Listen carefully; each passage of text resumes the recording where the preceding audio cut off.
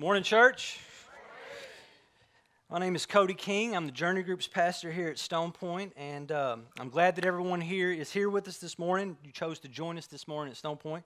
We're in week 10 of our summer series on Hebrews, the first and the last. And before I start, I want to ask you a question. Have you ever received or been given just an overwhelming abundance of information?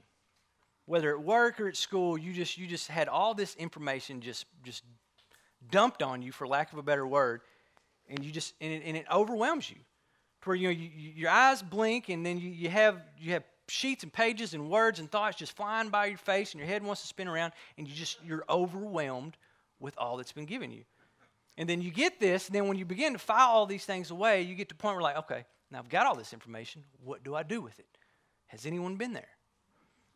That was me this week. As I was preparing for chapter 10 here, there's an abundance of information that comes with this chapter. I mean, you could do at least 4 sermons or 4 messages just on this one chapter. And I just had all this information. I just thought I was overwhelmed. It's like, Lord, how do I take what you've given here and how do I put this into a message? How do I share this? You know, and I walked around my house, walked around the dining table, walked around the couch, and I'm just talking this out. How do I collect all these thoughts and share this? And then the Lord revealed to me. He used that overwhelming emotion to show me really what He's got here. Because the point of chapter 10, we've had 9 chapters. If you're joining us for the first time, we've had 9 previous chapters. Each week we took a chapter of Hebrews, and I encourage you to go to stonepointchurch.com, click the resources link, and you can watch all 9 messages over Hebrews. But he gives us all this information. The writer gives us so much truth in 9 chapters about who Jesus is. That song that we just sang was just fantastic for where we're at, because it all is about Jesus. 9 chapters of just knowledge and information that is almost overwhelming as to who Jesus is.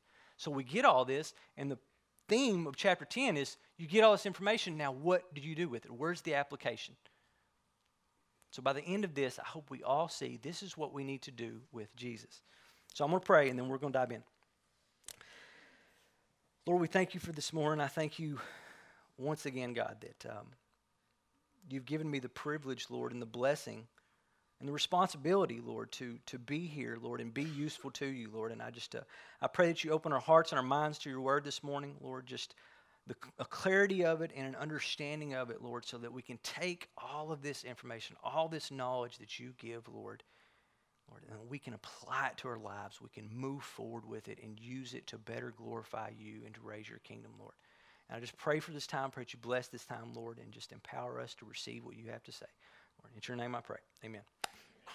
So, verses 1 through 18 here, this is the last time here in the epistle that the writer is going to compare once again the sacrificial system, the old covenant, with Jesus. He's going to show the weakness of the one and the greatness of the other. So starting in verse 1, he says, "For since the law has but a shadow of the good things to come instead of the true form of these realities, it can never, by the same sacrifices that are continually offered every year, make perfect those who draw near." So if you remember from chapter 8, the law was but a shadow and a copy of the heavenly things to come. And because they were a shadow of those things to come, they could not make perfect those who draw near. They pointed to our imperfection. They pointed to our sin. They pointed to a problem.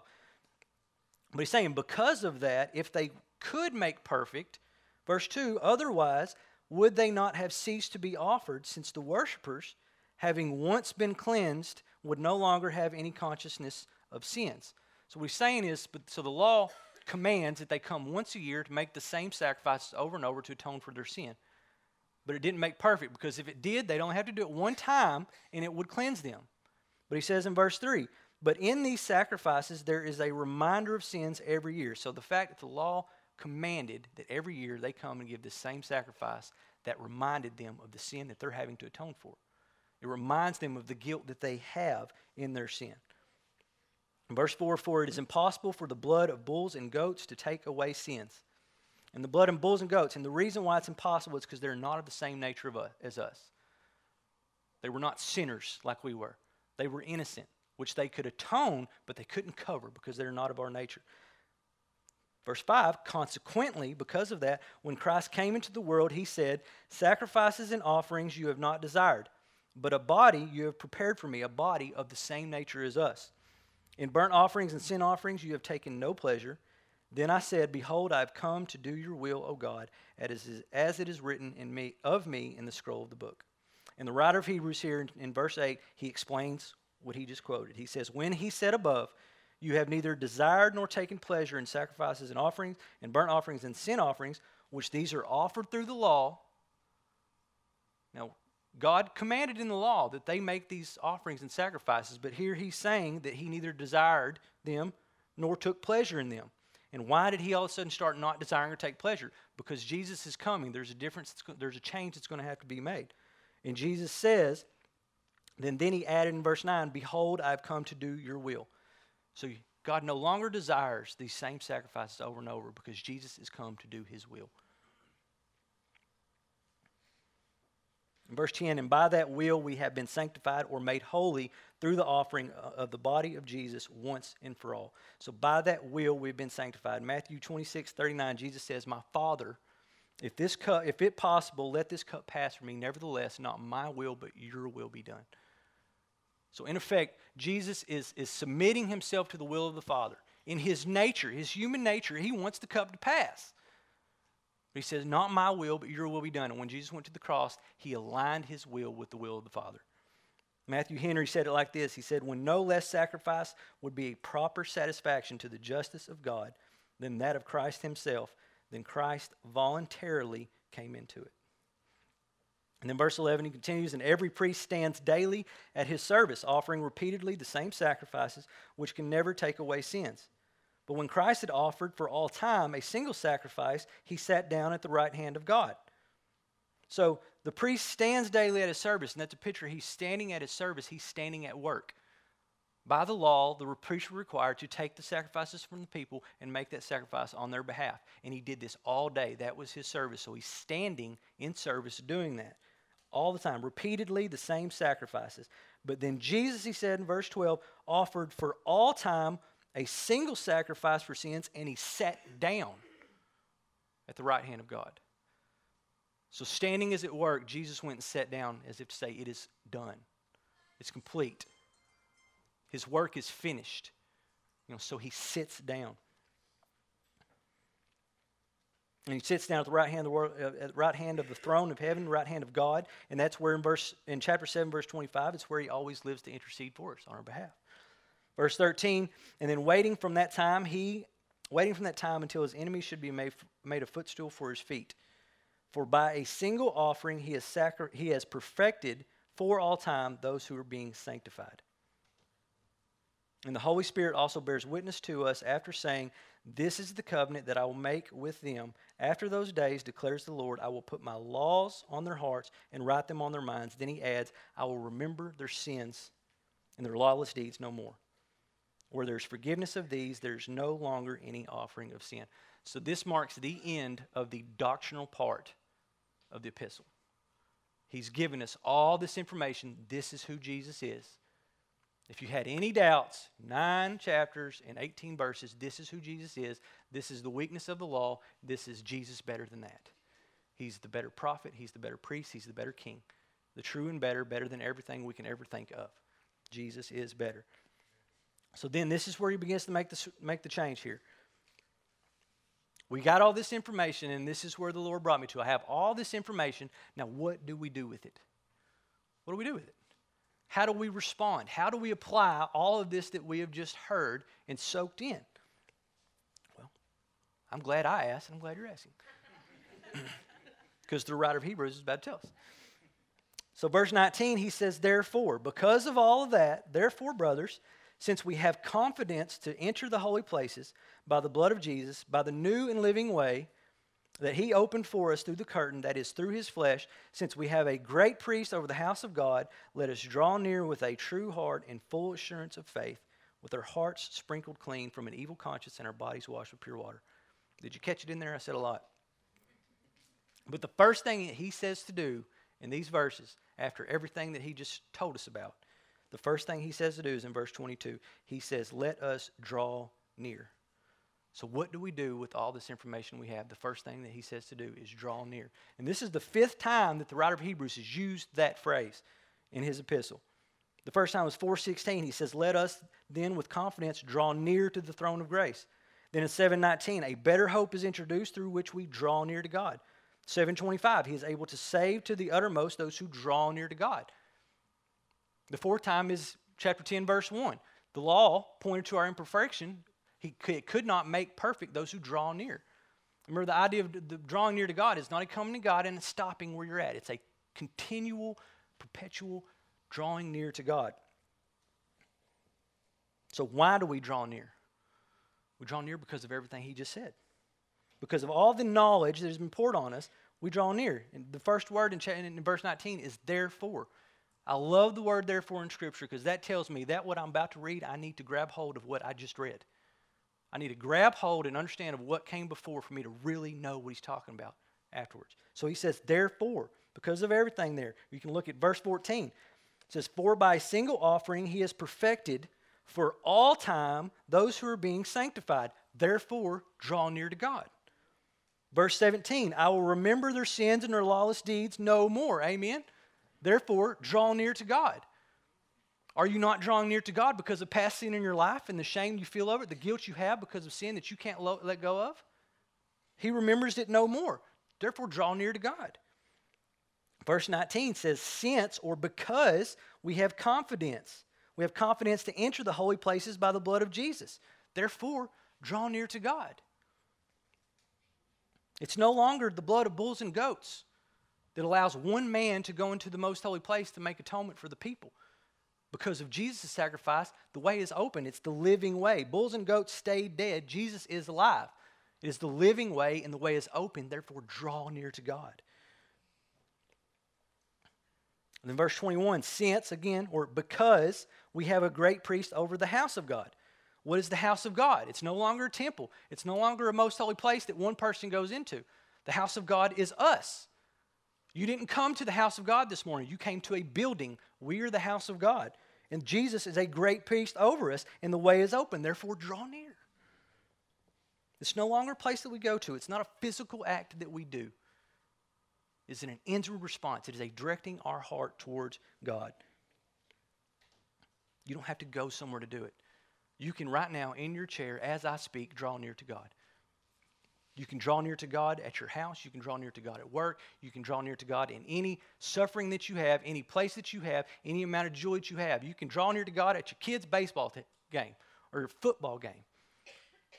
You can draw near to God driving down the road. Any point in time, because of the work of Jesus on the cross, you can draw near to God. And because of that, the writer says, first and foremost, draw near to God.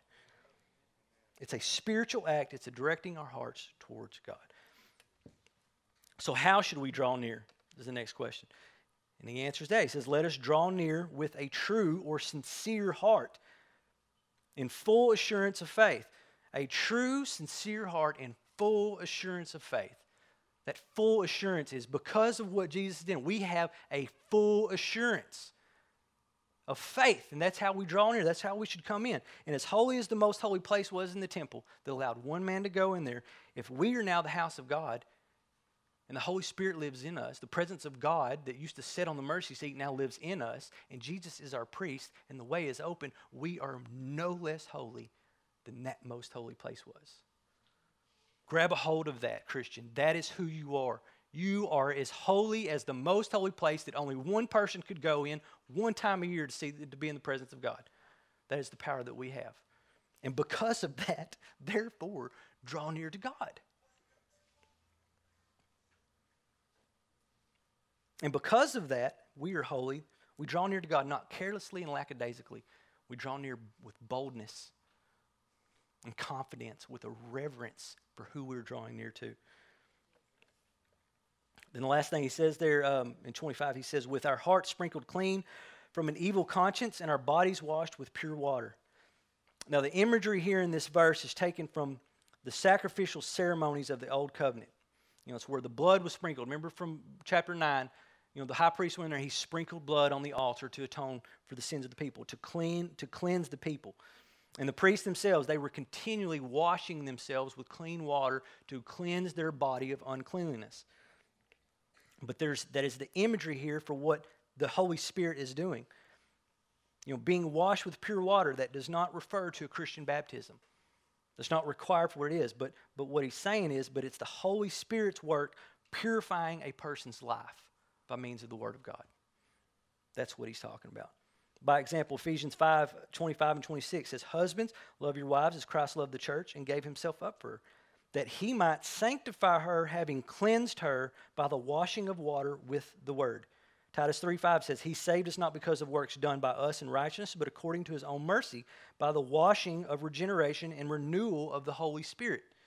It's always a work of the Holy Spirit. This is purely a new covenant picture of an Old Testament promise.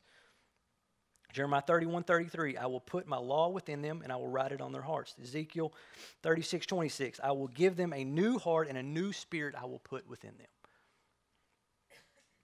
So the writer continues in verse 23, he says, "Let us hold fast the confession of our hope without wavering, for he who promised is faithful." So the first thing we do with all this information, we draw near to God, and the second thing is we hold fast the confession of our hope. We hold on to that hope, and what is that hope? That hope is that Jesus is going to come back.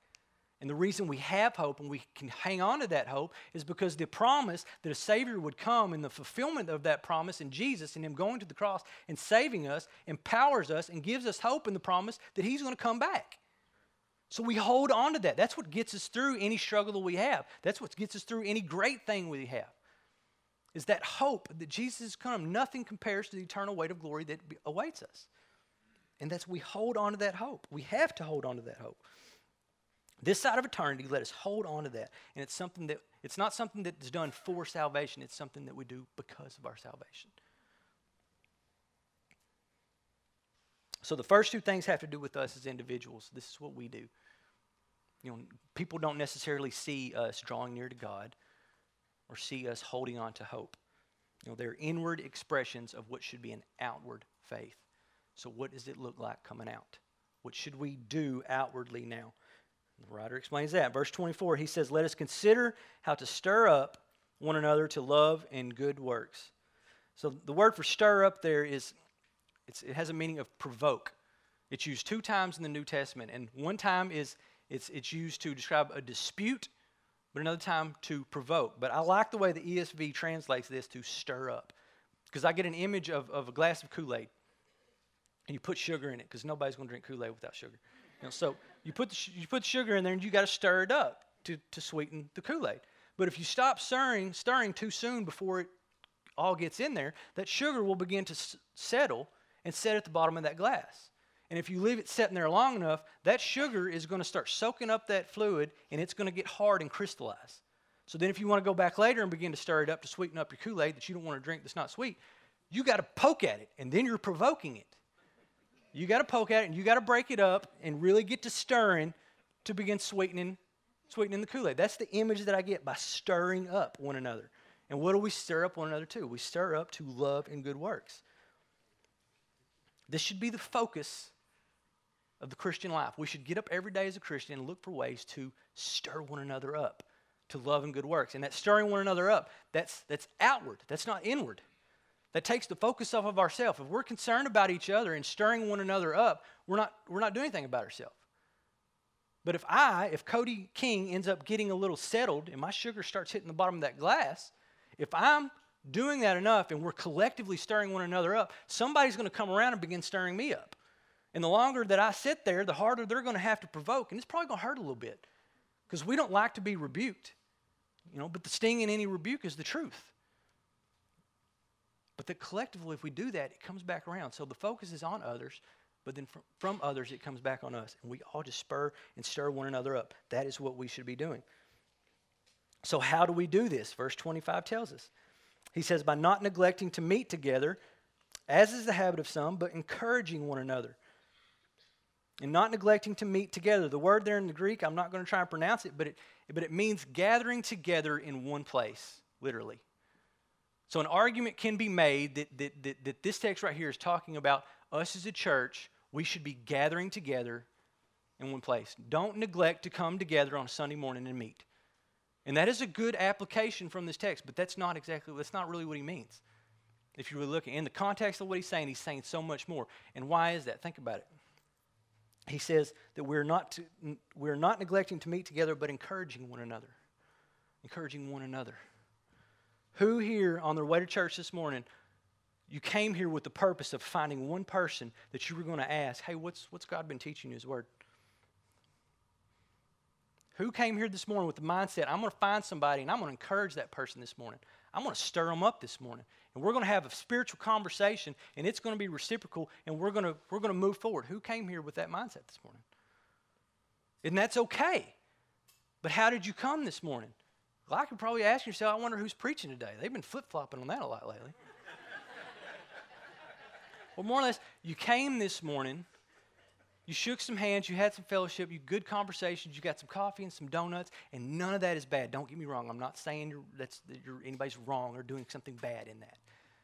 But that's how you came this morning. It's how we generally come. And then we worship, we sing some songs, and then now you're sitting in a chair and you're being poured on. In effect, I'm encouraging you, but you're not encouraging me right now. And that's okay. That's the function of the church. I'm not lessening preaching and what we do here on a Sunday morning. But what is he talking about? He says encouraging one another. It's an idea of a mutual action. It's something two people or more than one person are doing back and forth towards each other. Right now, I'm just pouring on you, and you're receiving, and that's okay. You're supposed to do that. Don't get me wrong. But he's talking about so much more. So what does it look like within the church to encourage one another if he's not talking about just coming together on a Sunday morning and not neglecting to do that? To me, it looks like a picture of a small group. Here at Stone Point, we call them journey groups. You know, I struggle with, like, why am I doing chapter 10? Why do I have to do chapter 10? But it's no coincidence to me now that I'm the journey group pastor and I'm preaching on a text that points directly at a journey group ministry and a small group ministry and what that looks like and the purpose of it.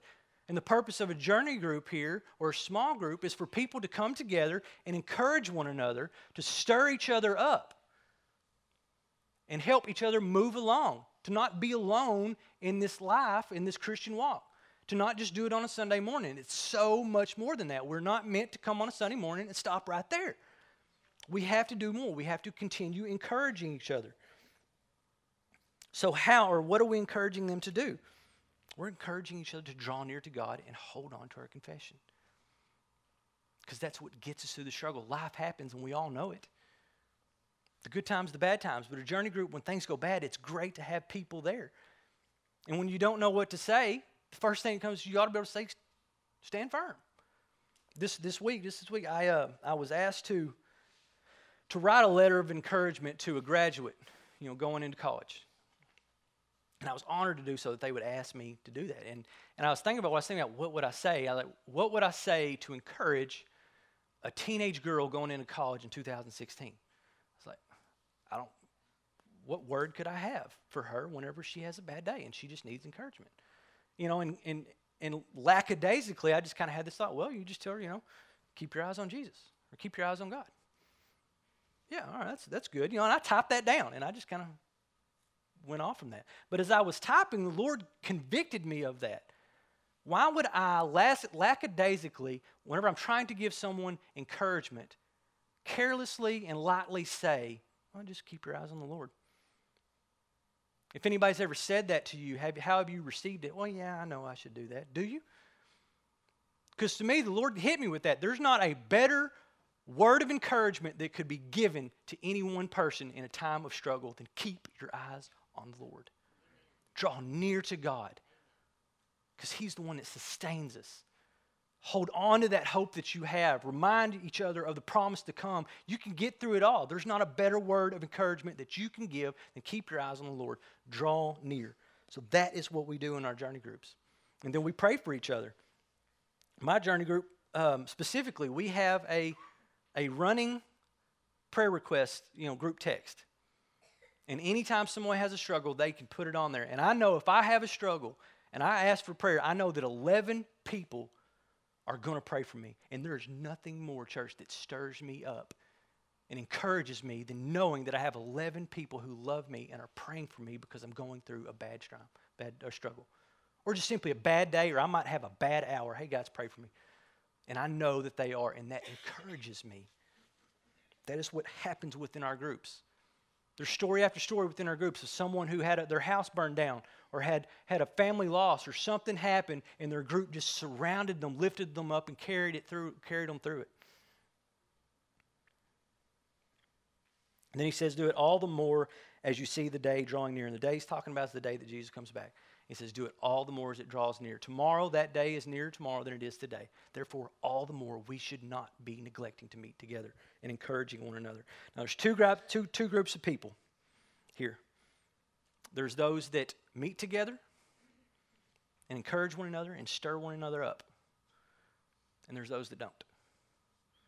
And the writer even addresses that. He puts those people in there. He says, not neglecting to meet together as is the habit of some.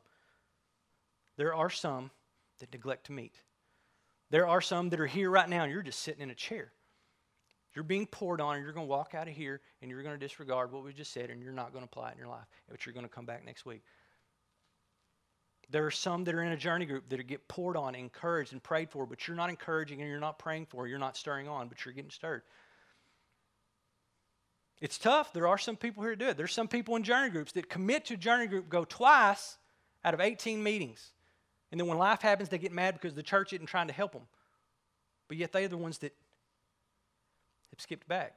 There's two types of people. What type of person are you? What group are you in? If you're in group number one, find somebody in group number two and stir them up. Start provoking them to wake back up. Light that fire back within them. Remind them of the joy of their salvation. Start encouraging that person. Pray for that person.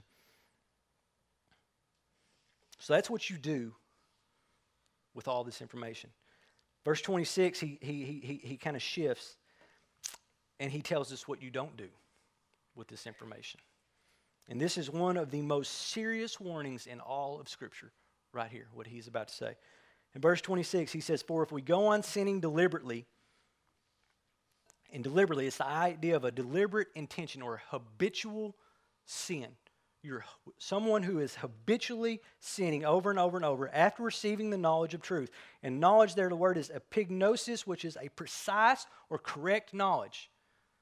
It's not a false teaching that this person has received. It is the correct knowledge. It's chapters 1 through 9 and 18 verses.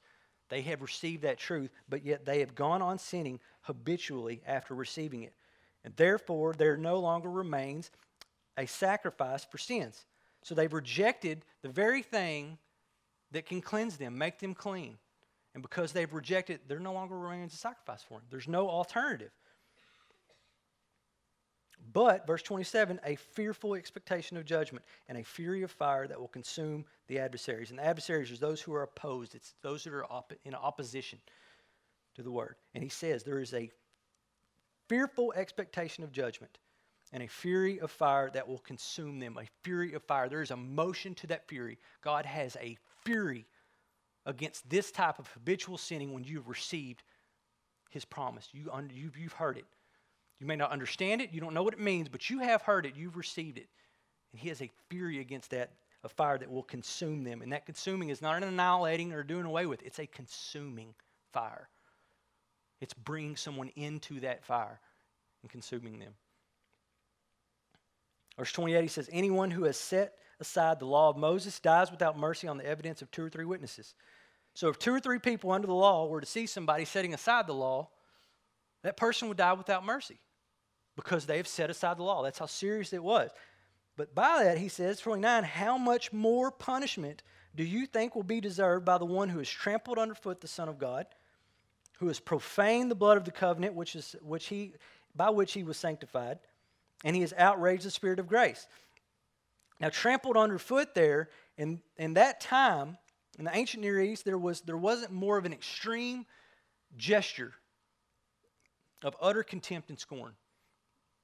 That thought, to trample underfoot someone, to walk over someone. You could not lower someone any lower with that gesture. And much like we would flip somebody off, that type of disdain, they would raise their heel. That was the image they would do. They would raise their heel at them. And it was as if this person is just with utter disdain flipping off the Son of God.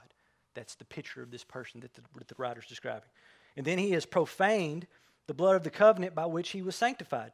And the word profane there, it's in the Jewish Jewish culture that is making something common or unclean or defiled. And he's talking about the blood of the covenant by which he was sanctified. The blood of the covenant, that is the very thing, the most important aspect of Christ's sacrifice is the shedding of the blood. And he's saying that that right there is uncommon and unclean and defiled. Essentially, Jesus was a sinner and he was a blemished sacrifice and it's no good. That's what he's saying this person is doing. And he has outraged the Spirit of grace. Jesus said in Matthew, he said that someone can disgrace the Son of Man, the Son of God, and still be forgiven. But if you disgrace the Holy Spirit, there's no forgiveness of that. But this person has outraged the Spirit of grace. And it's the very grace that he freely could receive, that God laid down freely for him. But he's outraged the Spirit of grace. So verse 30 and 31, this is what happens. For we know of him who said, vengeance is mine, I will repay. And again, the Lord will judge his people. It is a fearful thing to fall into the hands of the living God. So this is what you don't do with everything that we've just received in nine chapters. You don't do this because it is a fearful thing, he says, to fall into the hands of the living God. That is a stark warning right there. Though God is loving and all that, he is a God of judgment. There is still a righteous judgment that has to be made against the sin of this world. And if you go on sinning deliberately and habitually, and you're trampling underfoot the Son of God, you're profaning his blood of the covenant, it will be a fearful thing to fall into the hands of the living God. And then verse 32 says, this is what it looks like whenever you do the right things. Whenever you draw near to God, you're holding on to your confession of your hope, and you're spurring one another on. This is what it looks like. Verse 32, he says, but recall the former days when after you were enlightened, you endured a hard struggle with suffering, sometimes being publicly exposed to reproach and affliction, and sometimes being partners with those so treated. For you had compassion on those in prison, and you joyfully accepted the plundering of your property, since you knew that you yourselves had a better possession and an abiding one. So he says recall. He's reminding them of something that happened within their church a time before. And he says after you were enlightened, we're assuming that they're fresh believers, they're new believers, and already they're enduring a hard struggle with suffering. And it's either directly or indirectly what he says. You're directly enduring that hard struggle, or being publicly exposed to reproach and affliction, being publicly persecuted for your faith, or you're partners with it. How are you partners with that? Well, as a Christian body, you see someone that's suffering, and they would go and help those that are suffering. And because of that help, they were made partners in that persecution and affliction. They befell the same thing because they went to help their brothers. And then 4, you had compassion on those in prison. Sometimes people went to prison for their faith. Who knows somebody in here that went to prison for their faith in Jesus Christ in the United States of America? Got you too. Really. But these people, that was the cost of that faith. We don't need to forget that. That happens within this world. People in this world outside of the United States, they go to prison for their faith. They lose their possessions for their faith. I mean, think about it. If we were to take food and clothing over to southern Louisiana and help the flood victims there, I think we go to do that, spread Jesus, the love of Jesus, good, love and good deeds, and then we come back to our house, and our windows are knocked out, and it's ransacked and broken, spray paint on the walls. As Christians, stay out. We don't need you. That is the picture. But how did these people respond? They responded joyfully. It says they joyfully accepted the plundering of their property. How did they do that? Because they knew you yourselves had a better possession and abiding one. They knew what was to come. They knew that it was more important to share love and good deeds than it was to have their things. And they put themselves to the hazard for the people, not for themselves. That is the outward focus. It's not the inward focus. But the days are evil. It's hard. We are utterly blessed to be born in the United States of America. We're not persecuted for our faith. We can come together right here 3 times on a Sunday morning, once in Edgewood, and come together as an assembly and not be persecuted for it. But still, times are hard here. There is a chasm that is being created between the authority of our country and its people. And it's being filled more and more with evil and hatred. It's being shared more and more. We see that more and more than we see love and good deeds. I just recently got a Facebook, and I see more and more negative things posted and shared on Facebook than positive things. So what are we doing, church? Let's stop sharing the negative stories and start showing people love and good deeds. Let's find and seek out stories of love and good deeds and share those. Put it right in the comment section of a negative story. We need to start sharing that so that other people see the love and good deeds. This is what the church is. Let's not become inward. Let's continue to go outward. What we see here in 32 through 34, we see that love and good works can be costly. Love costs. The cross proves that. Good works can be unsafe. They can jeopardize our security, but we have a better possession and an abiding one.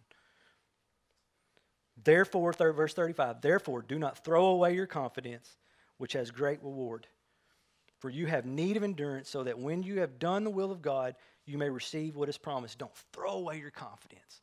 Hold on to that, because you need to endure. We've got to endure, church, so that when we've done the will of God, when we've continued to do this, when we've spurred each other on, when love and good works comes out of us, when we've done the will of God, we receive what is promised. For yet a little while, and the coming one will come and will not delay. There's an urgency that should be there. And if he shrinks back, but my righteous one shall live by faith. And if he shrinks back, there's the warning again. My soul has no pleasure in him. But we are not of those who shrink back and are destroyed, but of those who have faith and preserve their souls. So who are we, church? Are we those that shrink back? Are you one that just shrinks back? Are you spurring each other on? Are you stirring one another up? Are you drawing near yourself? Are you holding fast the confession of your hope? Are you taking from the church, or are you giving to the church? And I'll take it from John F. Kennedy. It fits with a slight change. But we should ask not what the church can do for us, but what we can do for the church. Simple enough. I'm going to pray for you. Lord, we thank you for this morning. God, we thank you for your word, the truth of it, Lord. And I pray for us, Lord, as a body, Lord, that we grab a hold of your word and just the knowledge that you impart on us, Lord. And Holy Spirit, just continue to give us understanding of it, Lord, and how to apply it. Help us, Lord, to find ways, Lord, to spur each other on. Consider how you say, Lord, to spur one another on, to stir each other up. Show us ways to do that, Lord. Help us to get creative in that, Lord. Holy Spirit, help us to continually draw near to you, Lord, and hold on to that hope, Lord, that you will come again and receive us into your own, Lord, and just the glory that is to be had is so much better than the present things of this world, Lord. That we would focus on others, not on ourselves, Lord. We'd focus on you first, and because of that, you would come out of us, Lord. And I just pray as a church, Lord, that you continue to challenge us, Lord. And it's not an easy thing, Lord, but I just pray that you continue to do that and just move us and shape us into what you would have us to be. In your name I pray.